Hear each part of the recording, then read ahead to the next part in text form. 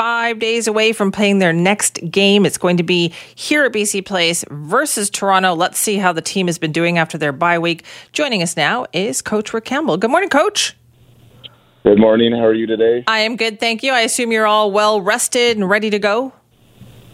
Yeah, I think it was good to get a bit of a rest. I mean, we obviously would have liked to keep going with after the win, but it was good to get some rest, and we're back at it today. So we're on the field practicing this morning, and the guys are actually showing up downstairs here at the facility, and we're getting ready to go. So it's a good thing. Yeah. How as a coach, how hard is it to keep momentum going after a win like that? To keep a team focused when you've got this bye week that happened, right after that? Yeah, so one of the strategies we use is we come back early. So we normally wouldn't start practicing till tomorrow, would be our normal work week, but we come back early just to make sure everybody's mentally back into it and ready to go. So we use this as a bonus practice day where we can get out and work on some things that we need to work on as far as ourselves and just get people back in the football mode.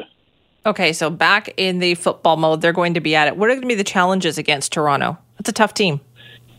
Yeah, they are. They have some veteran players, and they won a tough game last week against Montreal, so they're 1-0 just like us. So it should be an exciting game. And like I said, they have some veteran guys that have been good players in this league. So it should be a good challenge. But we want to make sure we defend the home turf and be ready to go for Saturday. Yeah, how much of a difference does it make to be at home?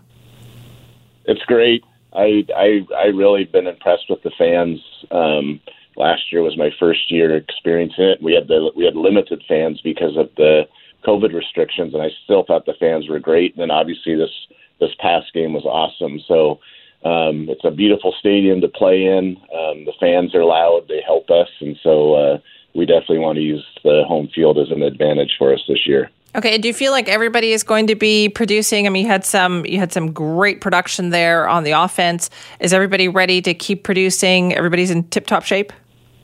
Yeah, it's going to be tough this year. There's 3 teams in our division in the West that are 2-0 already. So it's going to be, you really got to keep up with the crowd. So I know our guys, they seem good this morning. They're ready to get out and get back at it, and they know that every game is going to really count this year, especially at home. We need to make sure we get those home wins. So we'll get back at it, and away we go. Is there a team, like when you're looking at what's it going to take to do well in this division, what kind of football is being played by these other teams?